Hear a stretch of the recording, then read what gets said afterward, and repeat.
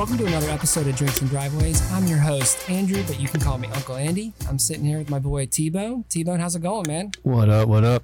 And boy, do we have a podcast for you today. We took a little old road trip to the city of Louisville, Kentucky. And we brought a whole crew of people with us. We packed all the dads in the neighborhood into your expedition. The crew, man. We got the crew. Dave, he's been on a former episode. And Elliot, Mr. Spence, joining us for the first time. And we drove down to Louisville for good reason. We are sitting here with the 2009 first-round draft pick, who played 9 seasons in the NFL with the Buffalo Bills, a 2015 Pro Bowler, and a former teammate of mine at Elder High School.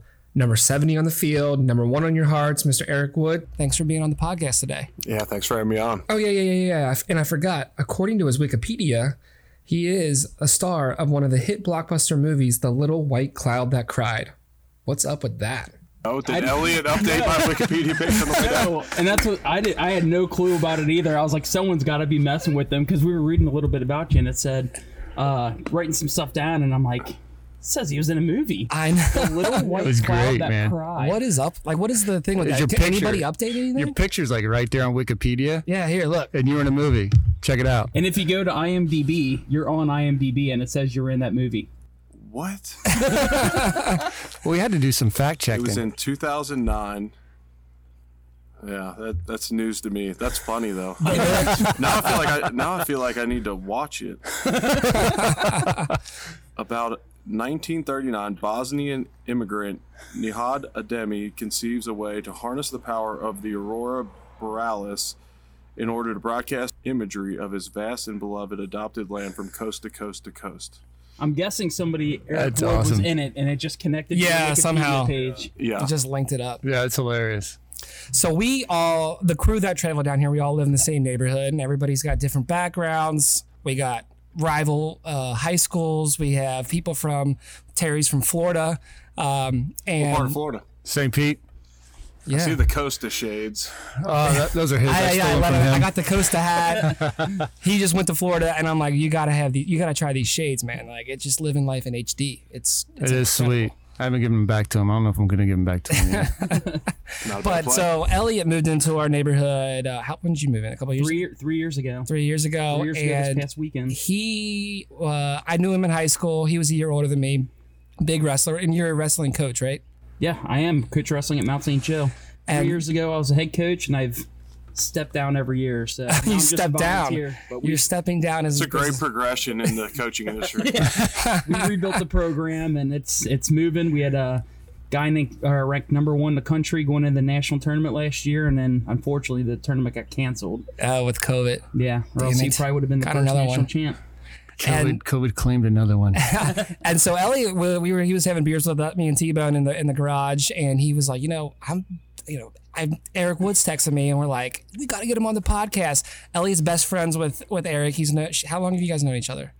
Since grade school, but really it was freshman year of high school when we started really hanging out. Yeah, so that's 2020 years plus. Yeah. It's crazy.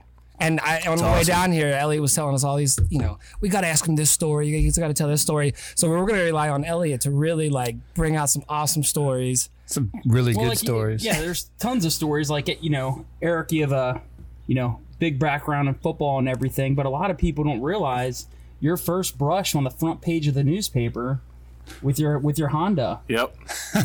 You're a famous Cincinnati Enquirer, right? Yeah, it was just these floods. This rainstorm just came through one night, and anybody that's driven down River Road, it goes like kind of up and down, and just thinking it was a little puddle, drive right into it, and it was not a little puddle. And at that moment, I got the worst advice I've maybe ever got in my life. A buddy of mine said, "No, don't get out and push your car out. Just you could get swept away in a current." And I'm like, "It's 3 feet of water. Like it's barely up to my waist." So I stayed in the car, waited till the firemen got there, and they said, "All right, you want to get out and help push?" Oh, great advice, Tony. Thank you for that one.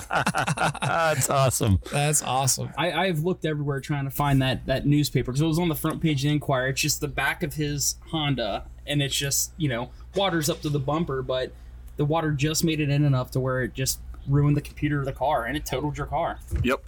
It didn't take a lot to total that car, but yes, it did total it. Well, with my next Honda, when I was in college, that got totaled basically when the transmission kind of got jacked up. And my dad used to always joke that I was a flat tire away from it being totaled. Oh yeah, That is awesome. those were some great times. Missed the Honda. It's a great car. So Elliot was telling us on the way down here that he's like, you got to ask him this story that you're obviously an NFL football player. You've signed your name a billion times on autographs. And what was the story where you guys you had Eric put a request out. Someone asked you for an autograph, would you sign something? And you put your address out there, and people were mailing you stuff to sign. So we were looking at what were some of the oddest things that came in there, and what were some of the things that people would send you or ask you to sign that was just like, what the heck is this? I'm trying to remember the full backstory on that, but it was more along the lines of someone in the NFL refused to give an autograph. And I made kind of a hard take, like, quit taking yourself so serious. You know, if someone wants an autograph, it's not that big of a deal, especially if you'll include return shipping or whatnot. Yeah. So anybody can mail anything to one of the Bills players at the Bills address. So I just put it out there like, here's the Bills address. If you want to send me something, I'll sign anything. And then it became this big deal, and there was a national article written about it. But there was a mug that looked like a boob that you drank out of. But like, but I had some cool stuff too. Like someone sent me a growler, and then they just wanted me to sign one and send it back to them too. But they included one for me. So there was some cool stuff. Someone sent a jock strap, which I can't remember. I guess I did probably sign it, but I like, you know, I didn't have gloves on, but I think I held a towel to like keep it in place. But there was some fun stuff that got sent. It actually like made me look forward to go to my locker each day and check my mail. Oh, that's awesome. Like some chopsticks out here, and I got a marker. Let me get this right here. You're saying you got to sign like an eviction notice or something? Yeah, someone sent an eviction notice. That was a good one. What was their end game with that? Like sign this and then send it to somebody else and say you're evicted? Maybe he was trying to buy a little bit of time from his landlord. Oh, You sign this, Eric Wood owns my house. that's awesome. So you obviously probably have never listened to our podcast. We're a startup, but we are a bunch of dudes, dads in the neighborhood. Elliot's a dad to two dogs, and then all of his wrestlers. He's basically like you're kind of like an adopted dad with all these people. But We were playing disc golf the other night, a bunch of me and my wrestlers. Yeah, so we always talk about parenting, and normally this is the quietest our podcast has ever been. Normally we got kids running around asking us for popsicles and tie my shoe, whatever. This guy got in a fight or whatever, and we know that you have two kids, and we were thinking about questions to ask you, and we're like, you have a busy schedule, so he was saying to you on Saturdays you do ACC, and then you fly to wherever the Bills are on Sunday. Right. How do you manage fatherhood with your busy schedule, and do you time block things, or is your wife just a master of the calendar on your phone? No, yeah, that's a great question. We have had to sync the Google Calendar and start using that, so it's not like, where are you at? Hey, can you watch the kids at this time? I'm like, no, I have a call at this time, whatever it may be. But yeah, the falls are busy for me, but that's how it's always been in our relationship. We started dating when I played football at the University of Louisville, and then through the NFL, the fall was super busy. And so now I actually leave for my ACC games on Thursday, and then I don't get back from the Bills game Sunday night, Monday at some point. Yeah. Sunday is rare it would have to be a direct flight from, an early 1 p.m. kick somewhere. So generally it's Monday I'm getting back, but then when I'm home, I'm home. Yeah. You know what I mean? So and then in the off season, we get to travel more as a family, and I get to take the kids to school and kind of play full-time dad whenever I want to in the off season. So that makes it kind of balance out. And I am a bad dad if I'm just home all the time. You know what I mean? And I admit that. My patience sucks. But when I'm gone a little bit, or I have my own thing going, which I never envisioned that I would be a stay-at-home dad, which I was for a period post-retirement. Me and my wife both agree that I need something in my life that I'm out pursuing, or else I'm not going to be a very good husband or dad anyways. Someone's going to die. I think that we probably can all agree. With COVID, a lot of us have been working from home a lot, and we're with our kids all the time, and it makes me appreciate teachers and childcare providers and stuff like that. It is challenging. And on the previous episodes, I have young kids, so I didn't have to deal with homeschooling while working. I was, they were watching Paw Patrol or whatever. So luckily we didn't have to deal with that. But the people that are out there, working and trying to teach their kids algebra or whatever it is, I salute you. I've just invested in Miller Lite. Yeah. I figured beer's gone up. Why not get on the bandwagon? I know. right? When we were driving down here, we're like, we were like, Elliot, does he like Miller Lite or Bud Light? This is like a big deal. And he's like, oh, he's a Miller guy. So Dave's with us. He's our lone Bud Light like supporter. He's of the lone soldier over But there. out of in the corner. respect, he's drinking Miller Yes. Lite. Elliot's the only one drinking Bud Light. He told me I thought you were struggling, Dustin. Whoa, today a whoa, little whoa. bit. Yeah, I didn't even see this over Sneaked here. up That on it. sneaked up. Attaboy, way to come back. He was man. nursing like a water bottle on the way down here. So We did bourbon shots the other night. Well, he did bourbon shots by himself. And I petted Molly on the back, his big ass dog he has. And he built this awesome patio. I saw a picture. Dude, it is legit. And we're just petting the dog, and he's over there just sipping on bourbon, man. It's going down like water. I'm like, Elliot, man, that's good stuff. Oh, Molly's slowing down a little bit. She was very chill, sitting on the patio. She only had 4 beers. She only had 4. Yeah, only 4 for She Molly. had 4. So and there was a couple guys in my fraternity in college that were just huge Buffalo Bills fans. Like it was just kind of like I don't know if it was like a funny random thing. And then Bills Mafia is just like with Barstool, just if you what is Bills Mafia like in person for those that our listeners are predominantly in Cincinnati on the west side. I don't think they're going to Buffalo too often. Is the Bills Mafia a real deal? Yes, and they travel extremely well. They showed up this year. The Bills played the Titans, and it was a home game for them. And then in the playoff game at Houston, so think about the travel distance there. Houston was using a silent cadence at times because the Bills fans were so loud in their building. What Barstool has sensationalized with the table breaking and all that is real. Obviously, there's people doing it, and it's new videos all the time. But a lot of those people aren't even going into the game, one, and then they're not in like official lots around the stadium. They're like, I don't want to say down the street, but they are removed because once all that stuff started getting so sensationalized, the people who own these lots or the Bills are like, man, we could be liable if someone kills themselves, because it's dangerous, some of the stuff they're doing. Yeah, so Oh, jump it's off crazy. school buses and stuff. Yeah, Like, so like they won't let any of that stuff fly in the Bills' actual lots. Even like the lots that are privately owned around the stadium, they won't allow it. So these are like grass fields, parking lots like half down the street, but then they're the ones that get known all over the internet, and that's what Bills Mafia is known for, and that's fine. Like they're super passionate, and it's that's a younger crowd doing that. And I mean, if you want to get behind it, and that gets more people riled up about the Bills, like that's awesome. But the average Bills fan tailgates really well, but isn't jumping through tables. I know. I'm like, Nice.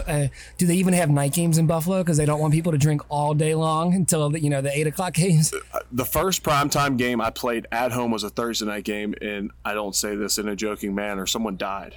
Someone left the stadium drunk as a skunk, got kicked out of the game, left, and they found him in a ravine, like kind of near. Yeah, so that's terrible. Oh, wow. The Bills host 2 primetime games at home this year and have 2 on the road. They have 4 primetime games this year, which is incredible considering I played my very first game in the NFL on Monday Night Football and did not play another Monday night game. Oh wow! Wow. There you go. He's got the trick, man. I know. He He's knows got it. with the drink. That's the official sound of the podcast. It is. We're still working on that sponsorship with Miller Lite. Well, yeah, we're getting there, man. We're slow. You need to talk to a local distributor or something. I know. We've been. We had a buddy. Yeah, it's Cop. Stagneros, man. Yeah, Stagnera Distributing is big in Cincinnati. We were trying to get them to I was tagging them on Facebook and Instagram and whatever. And, Hopefully they'll get we're there. working on it. We're working on it. It'd be sweet. When you're on the field and like you were saying, like somebody died and stuff, do you actually, like, are you just so into the game that you don't even do the fans just kind of fade away and they're just kind of like there, but you're not really paying attention to them? Or can you like, when someone's yelling your name or yelling whatever, can you actually like hear that? Or is it just kind of like noise? If you're behind the bench, like you can definitely get our attention. You try and drown it out, but I mean, there's been times where we've gotten into it with like, generally in a playful manner coming from me, like getting into it with another team's fan base. I actually got a guy kicked out. We were playing against the Redskins. I haven't told this story in many like media circles, but we were playing against the Redskins and we were getting smoked. And we were losing like 27-0. We score, make it 27-7. We go down the bench and we're like kind of fired up. And one of the guys behind us that's just riding us said something like, oh, I bet you're excited, Wood, you fat, whatever. And I was like, hey, throw me one of them peanuts or whatever. He throws it. I let it hit me right in the head, and he gets kicked out. Like the security's like, oh my gosh, he threw something at one of the players. Get him out of here. Oh, that's awesome. See ya. Oh, that's so awesome. That's hilarious. Yeah, David was telling some stories on the way down too. You get him Dave, amped up, huh, Dave? Get in here, you Dave. said you were the equipment manager. The equipment manager at Louisville. You guys scoot around a little bit. Dave's He's a our little resident small. Louisville fan, like in the neighborhood, because he's from Kentucky. Yeah, Everybody so else I came over from the Commonwealth to Ohio, but yeah, I was equipment manager with Eric down in Louisville. But I always remember, like, I knew the season was starting to come around because there'd be certain little skirmishes that broke out at practice, and there always fights, used to you be mean? like, I would call them fights.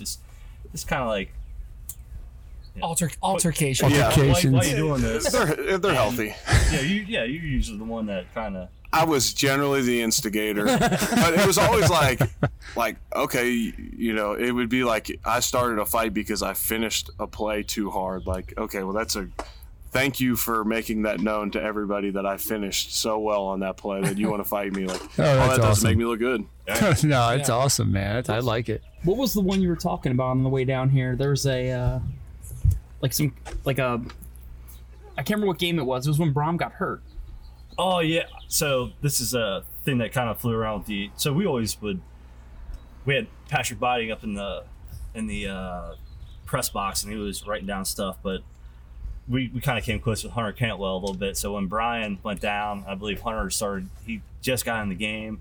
He's really nervous, and I think he was trying to check out of a play, but he started like stuttering, and apparently the linebacker on the other team like pointed at him like, "White boy don't know shit."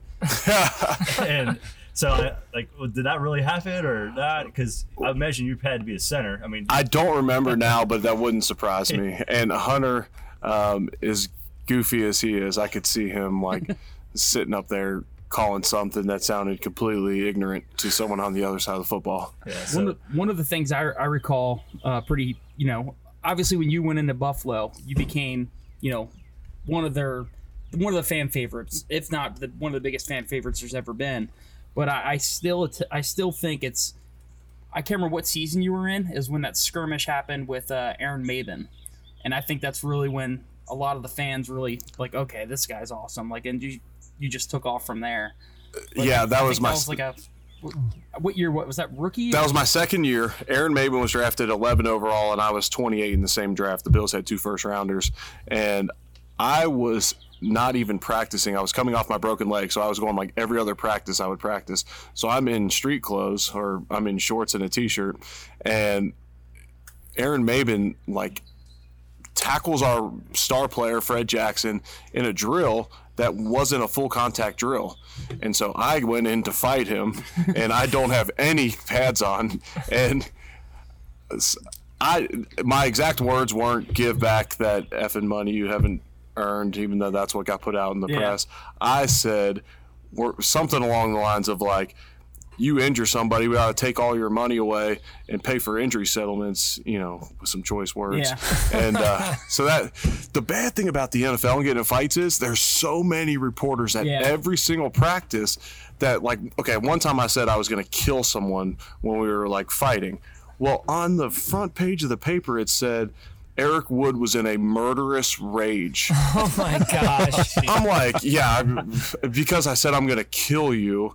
I was making jokes. I go out to eat and I'm like, I'm going to kill some sushi. It's not like I'm not on a murderous rage walking in there. I know that's not apples to apples comparison, but I'm like, gosh, you got to be really careful what you say around here. Oh, it's crazy, man. I bet. And that's good. Like you were mentioning your broken leg too, and I'll never forget when that happened. I was up in, I was in grad school in Philly, and my dad texted me like, "Oh my gosh!" And I'm working at the time, so I didn't see. I'm like, "What do you? Oh my God, what?" And he's like, "Are you watching this?" And I'm like, "Watching what?" He's like, "Oh, Eric just broke his leg, And I'm like, "Oh my gosh!" So I turn on the TV while I'm at work, and I'm watching it and everything. But take us through what was not necessarily what was that injury like, but the rehab. Because, I mean, correct me if I'm wrong, but you were out the rest of that season, obviously, but then you were back, and like, how was that recovery, and what was it like mentally, like recovering from that as you started playing again? Right. Well, it wasn't fun, and that was the first time I've ever been hurt in my life. I started every single game at U of L from my freshman year on, so I played 49 consecutive games, go to the Bills, start the opener, and it's the 11th game of the season, and I had been dinged up plenty of times, but you always just play through it. And so a former teammate of mine goes through the side of my leg and breaks it in half, Joe Theismann style, and he's crying. But I didn't even know it was that bad. I go to start pushing myself off the ground and look back. I'm like, oh, shoot, my leg is like cockeyed, it's sideways. And so I go from there to an ambulance, and I'll tell this story, and then it gets, because it's kind of funny, and then I'll get to the rehab and all that. But go into the tunnel, go in an ambulance immediately, because they're always worried about like your arteries and stuff running down your legs, your nerves, because that can all be just trash at a time like that. So go right into an ambulance, go right to the hospital, watch it on YouTube before I go into surgery with the surgeons, and they're like, have you eaten or drinking anything in the last 6 hours, prior to surgery? And I'm like, and they're like, say no. I'm like, no. And they're like, all right, cool, we'll get surgery right now. And so I wake up, my room is pitch black, and I have no idea where I am, and I'm sweating like crazy, and I don't see a call. Like, I have no idea where I am, and I was like, help! I just start yelling. All of a sudden, nurse runs in, like flicks the lights on. I'm like, oh yeah, I broke my leg. Shoot. All right, here we go. I need that turned down to about 67. I don't know what it's on right now. She's like, well, you were shivering, so we put it up. It's on 75. I'm like, okay, I'm going to die. I look down. I'm wearing the same compression shorts that I played the game in. I was like, we need to cut these off or take these off. I probably need a bath. And I'm like just barking. And I'm sure she was like deer in the headlights, like, what did I get myself into? So I was down there for 4 days laying in a hospital bed. But yeah, the rehab, broken bones, like once they heal and you can start moving on them, you can push them.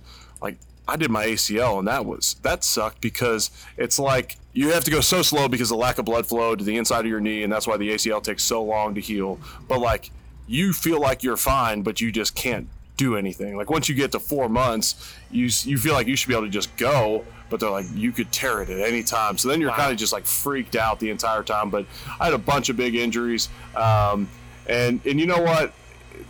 Each time it sucks, but once you get through it once, then you can, and that's kind of translates to anything in life. It's like the more adversity you face, it becomes easier and easier the next time. It doesn't make the circumstances any more fun. You just know you can get past it and get back on the field, or get through it in life, whatever.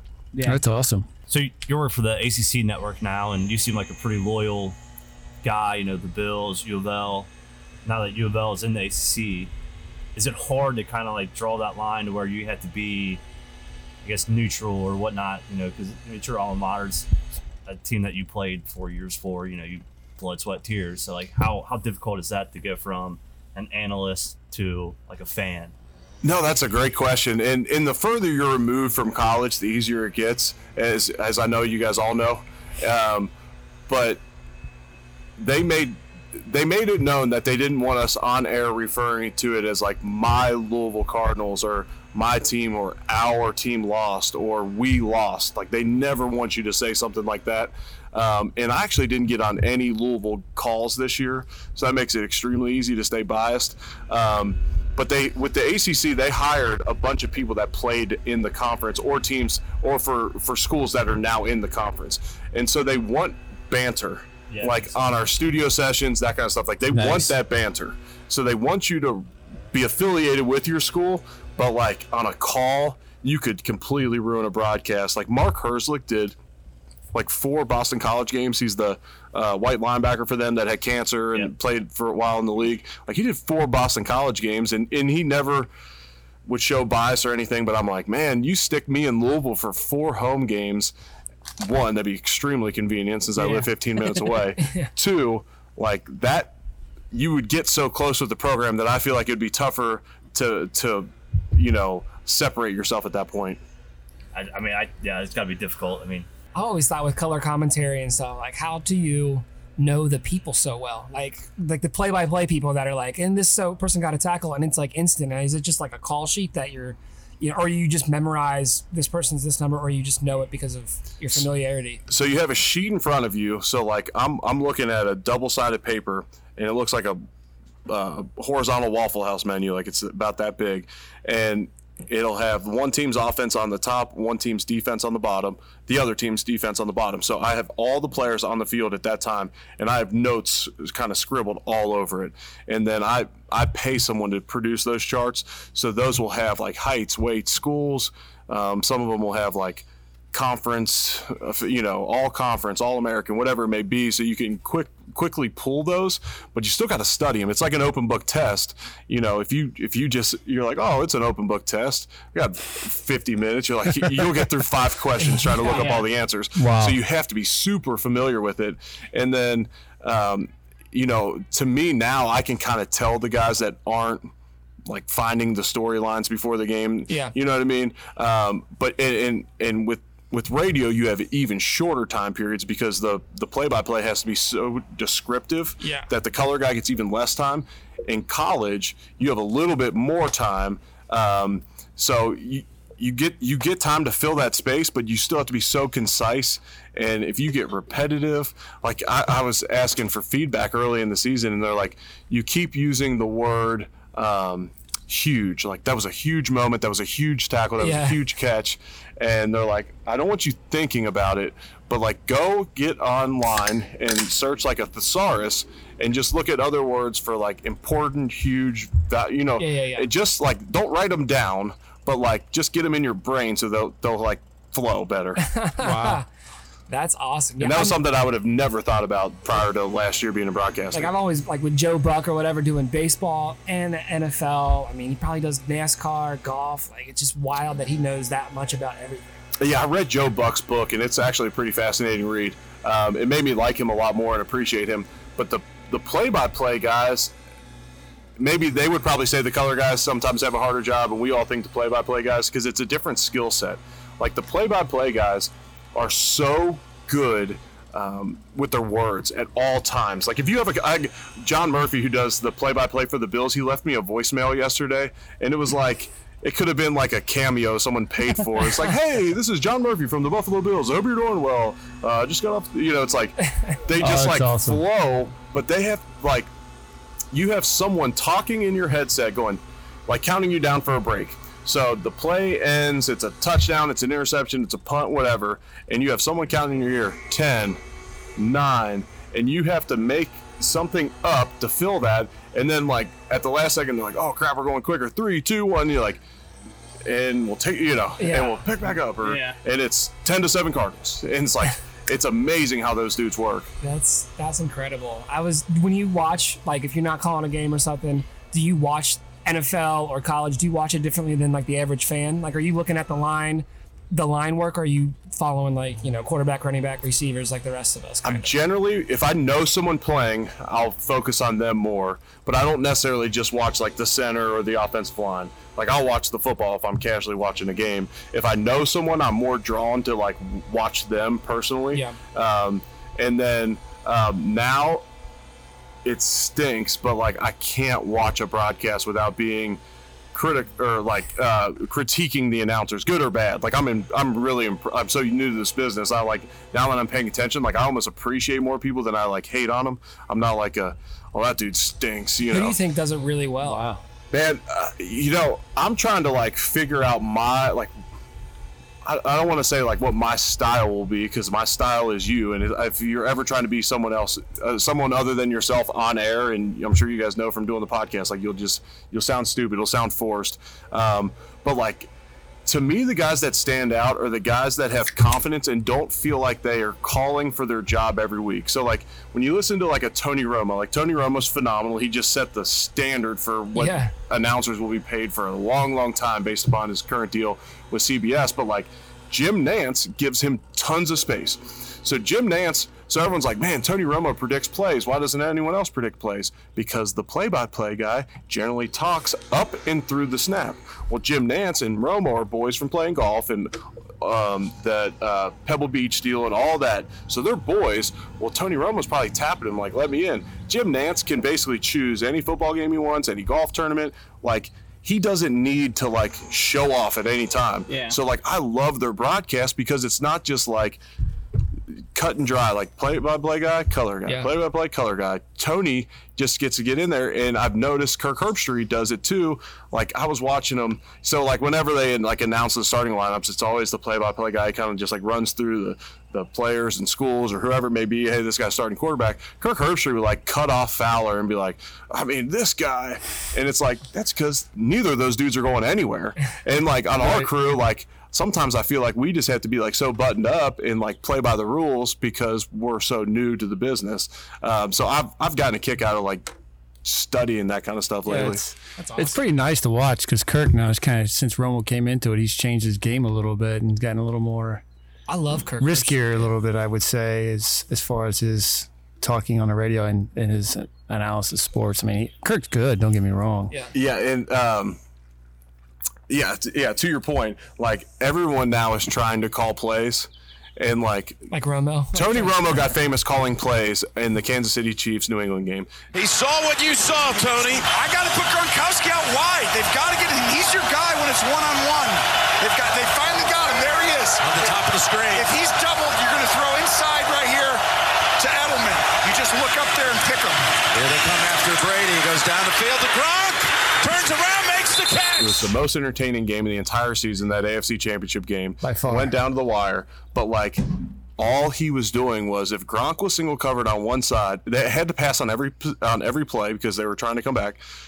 If Gronk was singled up, he would say, oh my gosh, watch here, circle Gronkowski. I bet Tom goes to Gronkowski. If it was some type of zone coverage or some type of like cloud over Gronkowski, then he goes to Edelman, like he does almost every time, because Edelman's going to sit in his zone. He'd be like, watch Edelman on this play. I would imagine he'll run some type of option route, probably in breaking. It's like, I'm not trying to diminish what he did because it was the perfect storm to like show off, like, but for an NFL quarterback like Tony Romo, that was very easy for him to do. You know what I mean? That's awesome. I mean, it's just awesome. He knew the game. He played the game, and finally there was someone out there speaking about the game instead of just talking. Right. That's what I like to watch Romo when he talks, because it's like So you got to you're watching the game. Yeah, you're watching the game through his eyes. Like he's taking a snap, and you're seeing when he was a quarterback. I mean, you snap the ball to quarterbacks, but I mean, he's taking a snap, and you're getting to see what he was thinking as he's taking that snap. In those 2 seconds, he's got to get rid of the ball. It's freaking awesome. I love Tony Romo. Yeah, and I always say, like, a good color guy makes you feel like you're sitting at a bar with him and he's just making you smarter. You know what I mean? Like you're making me feel right now. You're making me feel so much smarter right now. Yeah, Just seeing you talk. Hey, it's not hard to do, man. It's not hard to do. but it's like I want to give you short snippets that you can then tell your buddies, like, oh, do you know that Louisville's left tackle this or that? Like, that gives you something to, like, that added something to you watching the broadcast. If I say, watch this one-handed catch, like he put his finger at the point of the ball, and like that's, you don't get it. Like, I'm describing what I'm seeing. That's the what. Like, you see the what. Yeah. Unless you're visually impaired, like, you see the what. I need to tell you the why, or I need to tell you something that you can then tell your buddies, and then you're like, man, I liked listening to Eric Wood because he was telling me why the O-line was getting beat, not being like, watch this left tackle get run around again. You know, if I tell you, like, it was a silent cadence in a loud stadium and the play clock was at 1, so that defensive end knew that he could just jump the snap right now, like, then the next time you see it, you're like, oh yeah, this is what happened. And then your buddies are like, holy smokes, Elliot's smart as hell. We tend to think Elliot is smart in the neighborhood. Extremely smart. Because he's always walking around bourbon. Is like after he calls it out, he's like, okay, here we go. Like, let's see what happens. Like, it's gets you excitement. like gets you like really excited. But Kirk Herbstreit, I always will remember this forever.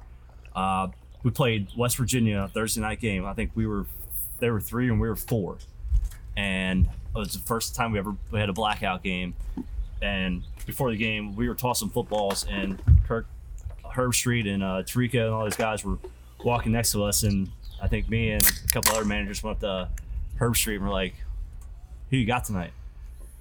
And he's like, I think you all will win. He's like, but if you win tonight, you're going to go up to Rutgers next week and you're going to lose. Oh, And remember, So we went to Rutgers the following week. I mean, the first half phenomenal, and then sure enough, he was right. We lost. It was kind of controversial, but I would always, from that point on, I'm like, that guy is beyond smart. Like, he knows what he's talking about, and same with like Jay Billis too. I mean, you listen to those two guys, and you, like you said, you'll learn about the game just listening to them. Oh yeah, No doubt. There's been a lot of like heat on Booger McFarland. Like, they don't like him on Monday Night Football. I think he's entertaining. I don't know what would you think. Like his he does say some dumb stuff, I feel like, but so his rise to Monday Night Football was fast. He went from Studio SEC to calling games on Monday Night Football. Like, that is a tough transition. And then they put him on the sideline on the Booger Mobile, and that is hard because, which I was on the sidelines for ACC last year with a live mic. Like, ESPN wants more like a three-man crew, but someone's on the field. So like a sideline reporter's mic's not on all the time. Like, yeah. like a Maria Taylor on the sideline, like, she can't come in whenever she wants. They'll call down to her. My mic, Booger McFarland, like a sideline analyst, you're live the entire time, which can be interesting when someone comes up to you on the sideline like, hey, Eric, what's going on? I'm like, shh, live mic, like hot mic. Oh, that's awesome, man.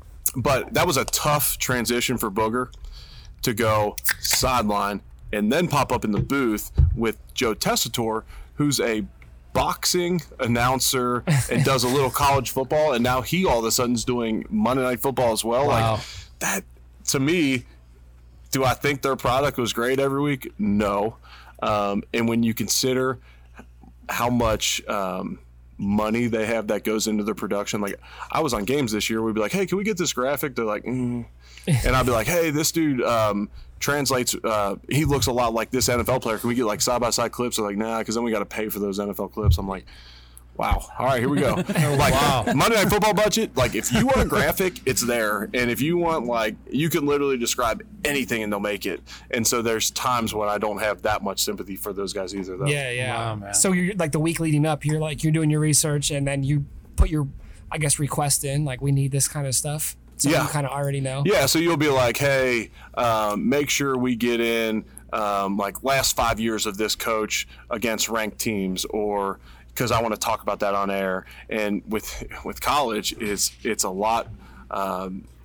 You have to have blowout. You have to have blowout material every single week. Yeah. And so, like, in the NFL, you only worry about that in the preseason because you got to have some filler stuff, like alternate storylines. You can go to an NFL game and just assume that you're going to have a good game to call till the very end, and it peaks throughout the game. Like, a college game could peak in the first quarter and a half, and then all of a sudden you're like, all right, well, you need blowout Yeah, we stuff. have 3 more so hours you're like, to talk. So you're like, hey, you know, like, we had a Virginia Tech Furman game, and I found out Bruce Smith was going to be at the game, so I was like, we need to do a feature on Bruce Smith. I'll interview him on the sideline. He's a Buffalo guy. I know him well. Like, so all week, our job was basically to figure out what the heck we were going to talk about to keep people tuned in. Wow. Yeah, we do that within 2 hours before the podcast. 2 hours, dude. It's like we're It's a sitting drag down, turning the down. mics on, and like, okay, so what are we talking about? Yeah, What do you- we just, that's how we roll, man. We just try to figure this out. I know I got Leslie Frazier, the Bills defensive coordinator, coming on Monday. Wow. I don't know if you guys saw it. So Jake Fromm had Yeah. some racist text message revealed. Leslie Frazier came out in the media and spoke on it. I want to get him to kind of talk about some current racial topics and all that, and I don't think it's appropriate for us 6 white guys to sit around my driveway talking about it. No, that's not appropriate at all. But While the guy's blowing flowers off of the trees over there. Well, he's doing mosquito prevention. yeah, but I haven't started prepping for that yet. To your guys' point, I need to go into that one extremely prepared. There's some, like I do with a former teammate, and I'm like, man, I could talk for 3 hours. Like, I don't really need that much prep on this one.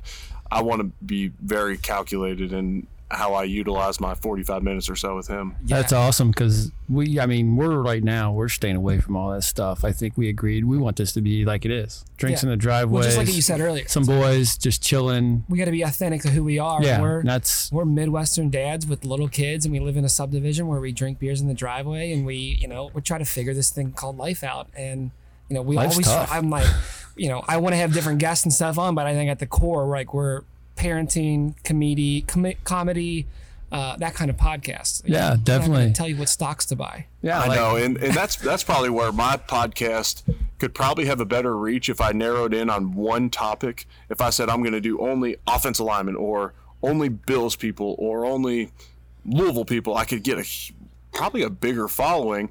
But for me, selfishly, I love different topics every week. Oh, yeah. Different conversations with different people, whether it's business, a pastor, an athlete, a coach, whoever.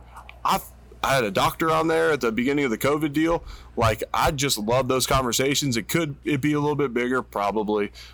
But I'm learning so much, and I'm like, I just feel like if I'm learning from it and it's valuable material for me, then other people will think it's valuable as well. You have Look such at a it. wide reach of people on there. So, like, how did you get Al Snow on there? Like, I always think back and remember him. He's been dying to ask you this question, by the way. Yeah, so my podcast is called What's Next with Eric Wood. I'd appreciate anybody that's listening to tune in. And I always say I feel like the information, the interviews are informative, impactful, and inspirational. Like they will move you in some type of way. Each guest, whether it's Ryan Fitzpatrick and he's funny, whatever, but then you talk about his journey in the NFL and learning new offenses, and he talks about challenges and so even like the funny ones and the fun ones for me, I still get a lot out of them, and I feel like other people do as well. That's awesome. Yeah, that's the one thing I wanted to ask you before you touch on the I gotta get snow. to Al You Snow. got to get to Al Snow. But I wanted to ask you, because I got little boys. I got 5 kids. I'm about to adopt 2 more. Wow. And He's the awesome. family man. I'm the family man. I'm the family dad, dude. I love kids. No, I don't. I'm stressed out. I drink a lot of Miller Lite. No, I'm just teasing. That's why I do this podcast and drive to Louisville to interview Eric Wood. Yeah, you have 5 kids, but you're in Louisville drinking a bunch of alcohol. You're damn right. We convinced all our wives. We're like, this is for the podcast. We got to do. And we an showed me all-day a trip. picture, and they were like, oh, can we go with you guys? He's so good looking. I'm like, wait a minute. What did I do? The Miller Lite body not good enough for you now, honey? Yeah, I'm sure you showed him my playing days picture then. Ooh. No. So I wanted to ask you, we were driving down. So my kids go to Vizzy. Nice. So it's really cool. Just what was it like? I mean, because I was a baseball player, I grew up in Florida playing baseball, college baseball. Where'd you play at? Well, I was supposed to go to USF, ended up playing at St. Pete Junior College, and then ended up having a daughter. That ended my career. Hey, As far as my career got. good way to end it. I thought with the wrong head. But no, I just coming up, because as a dad, and you got kids, you got 2 kids. But how was it like? I mean, that's cool. I mean, as a kid, what thoughts do you have for your kids playing football nowadays with everything? Because guys are getting bigger, faster. And my sons love to play. My little boy, Drew, loves to play. I mean, he's out in the yard every day playing. And, I mean, and going to Vizzy. I mean, what's any things on that? I'm new to Vizzy, so Yeah. what do you got for me? Yeah, so I actually had Merrill Hodge on my podcast. I connected with him at an event in Nashville for the draft last year when I was down there. I announced a pick for the Bills, and we did an appearance together. And we were talking about that subject, and he's a Northern Kentucky guy. But Merrill Hodge's career was ended by concussion. And he is still adamant about youth football being Right. valuable because of the lessons you learn about how, and you got to read the book or tune into the podcast that he was on, but there's more concussions in gym class each year for youth than there are on a football field Right. for youth athletes. Like, they're not that big and strong. They're not taking these huge blows. Do they need to learn proper technique? Yes. Are coaches teaching better technique nowadays? Yes. They're being taught not to hit with their head, and I could get down a whole rabbit hole about how when they changed the rules in the NFL, you have guys that were doing one technique for 25 years. Like, when we grew up playing football, like, yes, use your helmet and put it on the football and it's going to jar it loose. Like, that's how we were taught to tackle. Yeah. And then all of a sudden now it's like, oh, if you hit with the crown of your head, you can actually be thrown out of a college football game. And in the NFL, you find 12 grand, 25, 50, whatever it is at each time. So it's like you're asking these guys to all of a sudden change something they've done for many, many years, but now they're teaching at a young age, and I think the game's going to get safer and safer without taking away what makes football great, and that's the teamwork, the physicality, because it's no matter what, it's always going to be a physical game. It's going to be a man versus man sport, similar to anything wrestling, contact sports. They're going to stay violent no matter what the technique is. If my son Garrett, he's 2, he's a mini me, Awesome. and he's a little tank. If he wants to play football and he's aggressive, I'll let him play. Oh, yeah. But I also remember growing up, and I'm sure you guys saw it too, like parents who forced their kids to play football that didn't want to play, and they'd go out there and get their tails whooped. Like, that's dang near child abuse, because that's a violent sport that if you don't want to play, like, you should never force your kid to play. Right. And yeah, I don't do that. My sons love to play. Cameron, it's the only sport he will actually play. I tried to get Cameron with Elliot to do wrestling, which is really cool. But we went to Elder High. We did the wrestling thing that Elliot said something about. I don't think he liked it because it was so many kids. I mean, there were so many kids at this wrestling match. There's like 150 in their program. Oh yeah, it was massive, man. But it was cool. He still liked it, but he loves football. He likes to hit people. I'm like, okay. And when he gets out there, he's a little scrawny, skinny kid, man. He's not scared. He'll hit somebody. Yeah, that's cool. So it's pretty sweet. But no, I wish I could have wrestled. Wrestling fell during basketball season. You can't do both, and basketball is my favorite sport, but there is so much value in wrestling. It's unbelievable. you can shoot some hoops, huh? Where's the basketball hoop? He needs to come to the ridge. Well, he's pointing to all his neighbors' house right now. I I was got gonna the say, basketball right across the court. street, they have a full court in their backyard. Hey, guy over there. He goes, hold on. I go to that guy's house for basketball. I go to the guy's house for the pool house. Yeah, we don't do shit at my house. We just chill here because I got little kids. We talked about this a little bit earlier with the podcast, and as we kind of wrap things up, we, one of our main purposes of coming down here was just to come down and talk to you, to learn, like, you started your podcast, I think it was like last year or something, and you know, what have you learned along the ways? We're probably, I think this is going to be episode 10, so we're still really new to this. We're kind of still trying to figure the audio out. What have you learned along the way that you could maybe pass on to us, we could take and, learn to try to make ourselves better? Yeah, I mean, first and foremost, we talked about it. Be yourselves. Like, figure out what your niche is, and then go attack that niche, and then kind of market it accordingly. Whether that's Instagram, Twitter, try and find. You could like go on other podcasts to put yourself out there to promote your podcast. Those are all great ways to promote it, but just be yourself. But ultimately, you got to produce content that you think someone would want to listen to. And so for me, I went on this kind of podcast journey because I didn't have any broadcast offers at the time. I had called one game for Fox the year before. I did 3 pregame shows for Stadium. I was writing for The Athletic, but I had like no like current job. I'm like, I need to produce some content. And I started doing these interviews, and maybe coincidental, but within 2 months, I got 2 job offers, one for the ACC and one for the Buffalo Bills radio network. So like a podcast can be valuable. And, we were joking about the Miller Lite sponsorship, but like sponsorships will come. And like, if you have a bunch of West Siders like tuning in, well, go to a restaurant and record there. I know you're in driveways, but do it from a parking lot at a restaurant and say, hey, figure out a way, whether they pay you or whether it's just publicity, whether they put it through their social media, like a Skyline Chili. Yeah. Skyline has tons of followers. Contact them and be like, hey, can we do a podcast from your parking lot? And maybe we'll drink Mountain Dews instead of Miller Lights in your parking lot. But we'll eat a couple conies. Can you push that through your social media? Yeah. And if they say no, who cares? Then what? That doesn't. You remember the Wild Mike's Wing Nights on Wednesday nights? Yes. You ever go to those? Oh, Wild definitely. Mike's for sure. Yeah. Wild Mike Shady Lane. Yeah. So like Wild Mike's on Shady Lane. Yeah. Yeah. So, but like, I love what you talked about. Like a bunch of dudes trying to figure it out. Like I'm in a men's group at our church here, and that's like my tagline for our group. Like it's a Christian church, but like our table is of 10 people, we have like 3 Catholics, maybe 2 non-believers, a Jew, and then probably 4 Christian guys. But I'm like, we are just a group of dudes who meet for coffee at 6 a.m.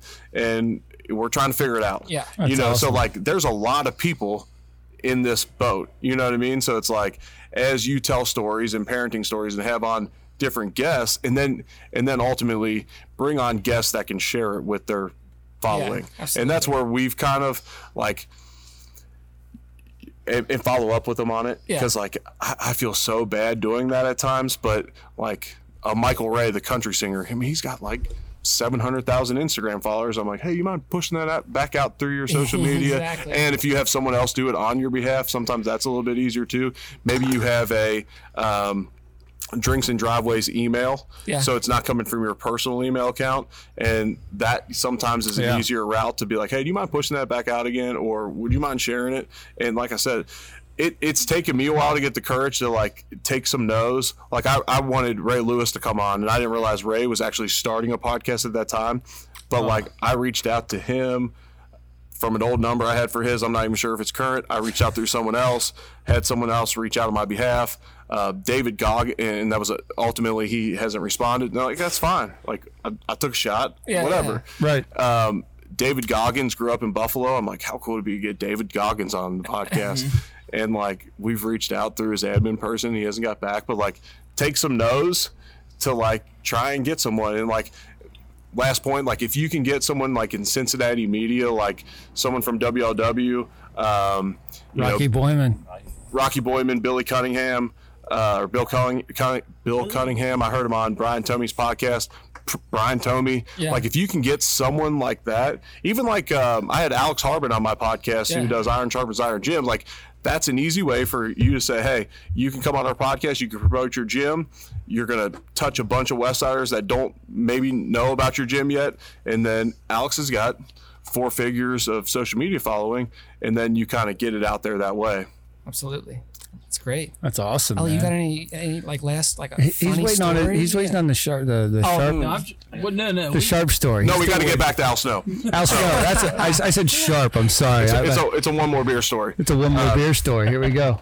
I love it. What a way to close out a podcast, man. Al Snow actually co-owns the OVW with a business partner of mine in the gym. So I've spent a lot of time with Al Snow, and I was at dinner with him not long ago, and I was like, Al, you've got to come on my podcast. You are absolutely fascinating. If you listen to the Al Snow podcast, we go in every single direction, like basically to the point of Al Snow thinks like all sporting events are fixed. But he also said that he thought the XFL was going to compete with the NFL, which now it's already crumbled. Yeah. But that might be second or third time. Yeah, it may come back. I don't know if this was like a COVID, we're bankrupt, shut down for a comeback. I don't know if like that works out financially. I don't want to even act like I know all those things. But Al Snow is fascinating, and I want to get more professional wrestlers on there. But so this is this is a great example. Al Snow has like 200,000 Twitter followers. So like me bringing Al Snow on, like where there might be bigger names, where a lot of like the Buffalo fans that tune into my like when you look at our demographic across the country, like who's tuning in. Like the biggest chunk is like the Western New York area. Like they may or may not be wrestling fans. They may or may not care about Al Snow. But if Al Snow puts it through his Twitter, my podcast, for 200,000 people, I would have like for me to do like to ask him to promote it. If I was actually going to pay him, that would be around $3,000 per tweet, I believe. Oh wow! And so like that's valuable for me and my podcast to bring him on, have him put it out there, and he's an awesome dude, and you get to connect, you get to learn, you build a relationship, like, and that's one of the things for me. So like kind of knowing your why behind the podcast too, like if you want to like help out other dads, if you want to like just create funny content that like uplifts people, like whatever it is, find out your why. But like I wanted to network, I wanted to produce content that was valuable, and I never wanted to like produce anything that was going to be like damaging towards my reputation, because I could have went like the Barstool route when I was done playing. I could have, and no offense to those guys, I did a podcast with Big Cat and PFT from my truck after a game one time. I like those dudes, but like I don't want my daughter to Google my name one day and it be like right in the same article of the Smoke Show of the Week. Like that's just not what I'm about. It's just not what I'm about. And like me and Richie, I've had him on my podcast twice. He's only a repeat guest. Like we could have gone on there and told R-rated locker room stories and times we've gone out, and that would have been like big time content. Yeah. But like at what expense? You know what I mean? Like, because anything you put out is there forever. Yeah. You know, yeah, definitely. I invest in a company that tracks social media postings, and they track deleted posts as well.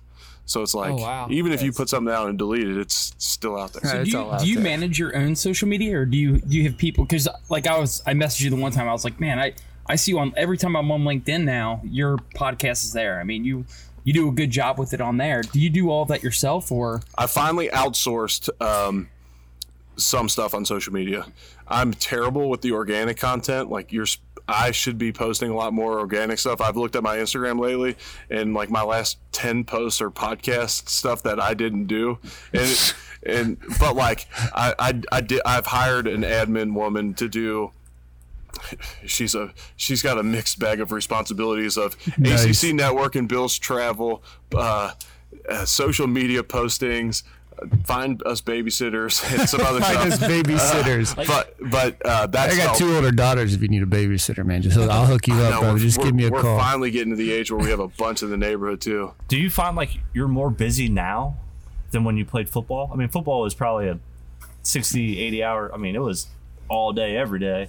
But do you feel like Grind, you're more I busy bet. now that you're retired? It kind of comes and goes, honestly, and that's a great question. And like when I played, I had such a singular focus that it was easy to blow stuff off.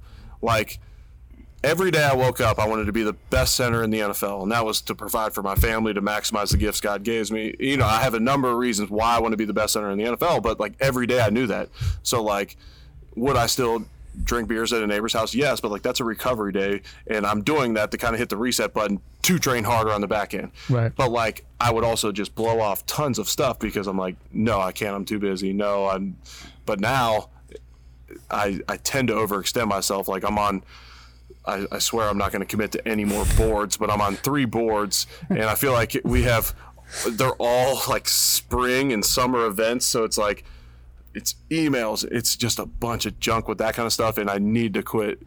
Being able to say no is such a valuable lesson in life that I've kind of learned the past couple of years of getting out of football, because football was always my no. Like, hey, are you available in August? No. Or, you know, it's just like I was No. Can you do it this time? Nope, I'm training. Nope, this. And now it's like, yeah, I could probably swing it, you know. Yeah. Well, if you could swing one thing, you need to swing up, you and the wife. My wife does the president of the St. Joe's Orphanage back in Cincinnati, and she does a big gala every year. We all go. LA goes. You need to come up and do that one time. It's a great thing, man. It's, What time of year? when are we doing that? It's usually like February. February, something Nice. like that. So if you got time, man, It's a big casino night. We Get all Ellie to raise text money you. for St. Joseph Orphanage. yeah, fun. raise a bunch of money. And, Is St. Joseph Orphanage, is that associated with the St. Joseph Home for Special Needs and Disabled Kids? Yes. Okay, so my brother lived at St. Joe's. Wow. Wow. Yeah. Damn. So you need to come up to the thing, man. You need to do Yeah, that that'd be one time. awesome. That'd be cool. No one's got to know you're Eric Wood. Just show up and drink Miller Lights with me. And hang out Well, and it's gamble. coming up soon because you're doing the Elder Stag this coming year, right? I'll be doing the Elder Stag this year. I have promised my buddy Jake that I would get up to Cincinnati at some point soon. I have not met his daughter yet. She was born right around the start of quarantine in early April. And so I haven't met his daughter yet. I haven't seen his new house, so I need to come up for that. I had this awesome Cincinnati day planned. It was I was going to do Brian Tomey's podcast live at Crossroads, and then the Braves were playing in Cincinnati. Adam Duvall played at U of L, one of my really good buddies, plays for the Braves. He was going to be in town that night. I was able to work the podcast and that to be the same night. I was going to rally the troops and do it again, and COVID got it. Damn COVID, man. You're shutting a lot of my shit down. I man. know. Real quick, let me ask you guys a question. What's Ohio like right now? Because that's a Republican state, and I don't want to get political and get Oh, shit. Here we down go. the rabbit hole.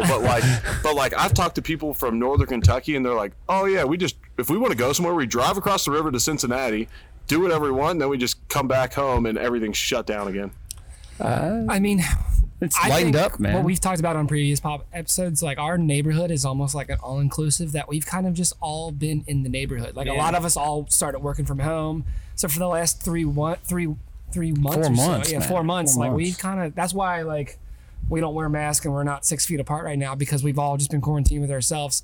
I think that over the last probably 3-4 weeks, people have eased up a little bit. My wife Yeah. is super nervous about it, for the longest time. I mean, I can sense that in your voice. Yeah, you can hear me. Every time he talks about his wife, he gets that. Yeah. She's gonna kick my I think it's easing up ass. a little bit. And Elliot, you said your wife is still like, because she works in the medical field. She's worked at Beacon Orthopedics, so she takes a lot of precaution around it. Yeah, but she came down to the house the other night and helped out the wife. She was going down to check out the garden on the hill, sprained her ankle.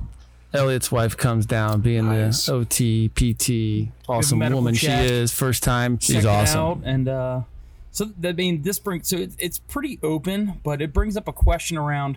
You're in the inner circle still for like college athletics, football, namely Buffalo Bills. Like, what's the word inside? Is there going to be a football season? Like, I've fans in the stands. What's it going to be like? I've been instructed to not speculate at all because an unnamed ESPN employee that works in broadcasting put out a tweet that said, I can't see how the college football season starts on time this year, and it costs them millions in sponsorship money on delayed payments. If it runs, they'll go. But they said, oh, well, he must know something because he was told something. So we want to delay our payments. And so I can't speculate, and I honestly we don't know. And Scott Satterfield lives right down there. Chris Mack lives right there. Yeah, like we're at. They don't know either. Yeah. Like they're playing the same. All they're doing right now is playing a bunch of what if games, and they're going to be ready for any scenario, like on the ESPN standpoint. But to me, what's crazy? I think there's too much money in football, in NFL, and college not to put a product on the field, and a lot of the money is TV. So at least if you put them on the field, you get that TV contract still. Mm-hmm. Right. But, I mean, not to for interrupt you, but that's Notre Dame's whole thing. Because I'm a Notre Dame fan. My wife graduated from Notre Dame. Yeah, they get that NBC contract. That's real money. That's how Notre Dame makes money, y'all. Yes. If they aren't on the field, I hate to say it, and I love Notre Dame. Y'all know I love Notre Dame. We go up every year. My wife has season tickets. They're not making any money. All I know is Your wife has season tickets, like those are hers. Those are hers. So you get the podcast and she got the Notre Dame tickets. That's a great. I got Andrew Curtis, man. That's what I got. Mount St. Joe University came out and said we're coming back to school and there will be football. So Mount St. Joe will be playing in the HCAC on Saturdays. Yeah, my one thing. So I just feel like there's going to be football, just because I love football. The money reason I just said. But how can you fill a stadium if you're not allowing kids on campus? So some schools are going online only for the fall. Right. How do you fill a stadium then? I don't think there will be I think it's going to be like 50% max fans, but there's going to be football. That's my They're feeling. going to be, because here's what USF's doing. So my second oldest daughter goes to USF. How old are you? Holy smokes. Bro, what the fuck? Do I look like I fucking got gray hair around He's this? the older statesman of the neighborhood. I was going to say, I thought you were Damn, son. I thought you were 30s as well, but if you got a daughter that's... I'm 42, bro. You did start young. I forgot that part of the story. Yeah, it's all good, man. I said, you got to get on my age, bro. Hey, Exactly. Well, we don't want to take Jeez. too much more of your time. You got a party to get to. We wanted to, thank you. I think we learned a lot. Like with listening about the on-air personalities, like it looks just so seamless and easy, but then until you really hear they have to make all these stories and fill all this stuff. Like I never even thought when Alabama plays Little Sisters of the Poor, they have to talk for 3 hours and fill that time up. So that's a way harder call than Alabama LSU, I can assure you. yeah. So, well, thanks so much, guys. Yeah, definitely. Thanks for Thank listening you. to another episode of Drinks and Driveways. We are now on Instagram. We're up in our game. We got our website. Just a little bit. Yeah. Yeah. Thanks so much. We'll talk to you soon. See ya. Appreciate it. See you.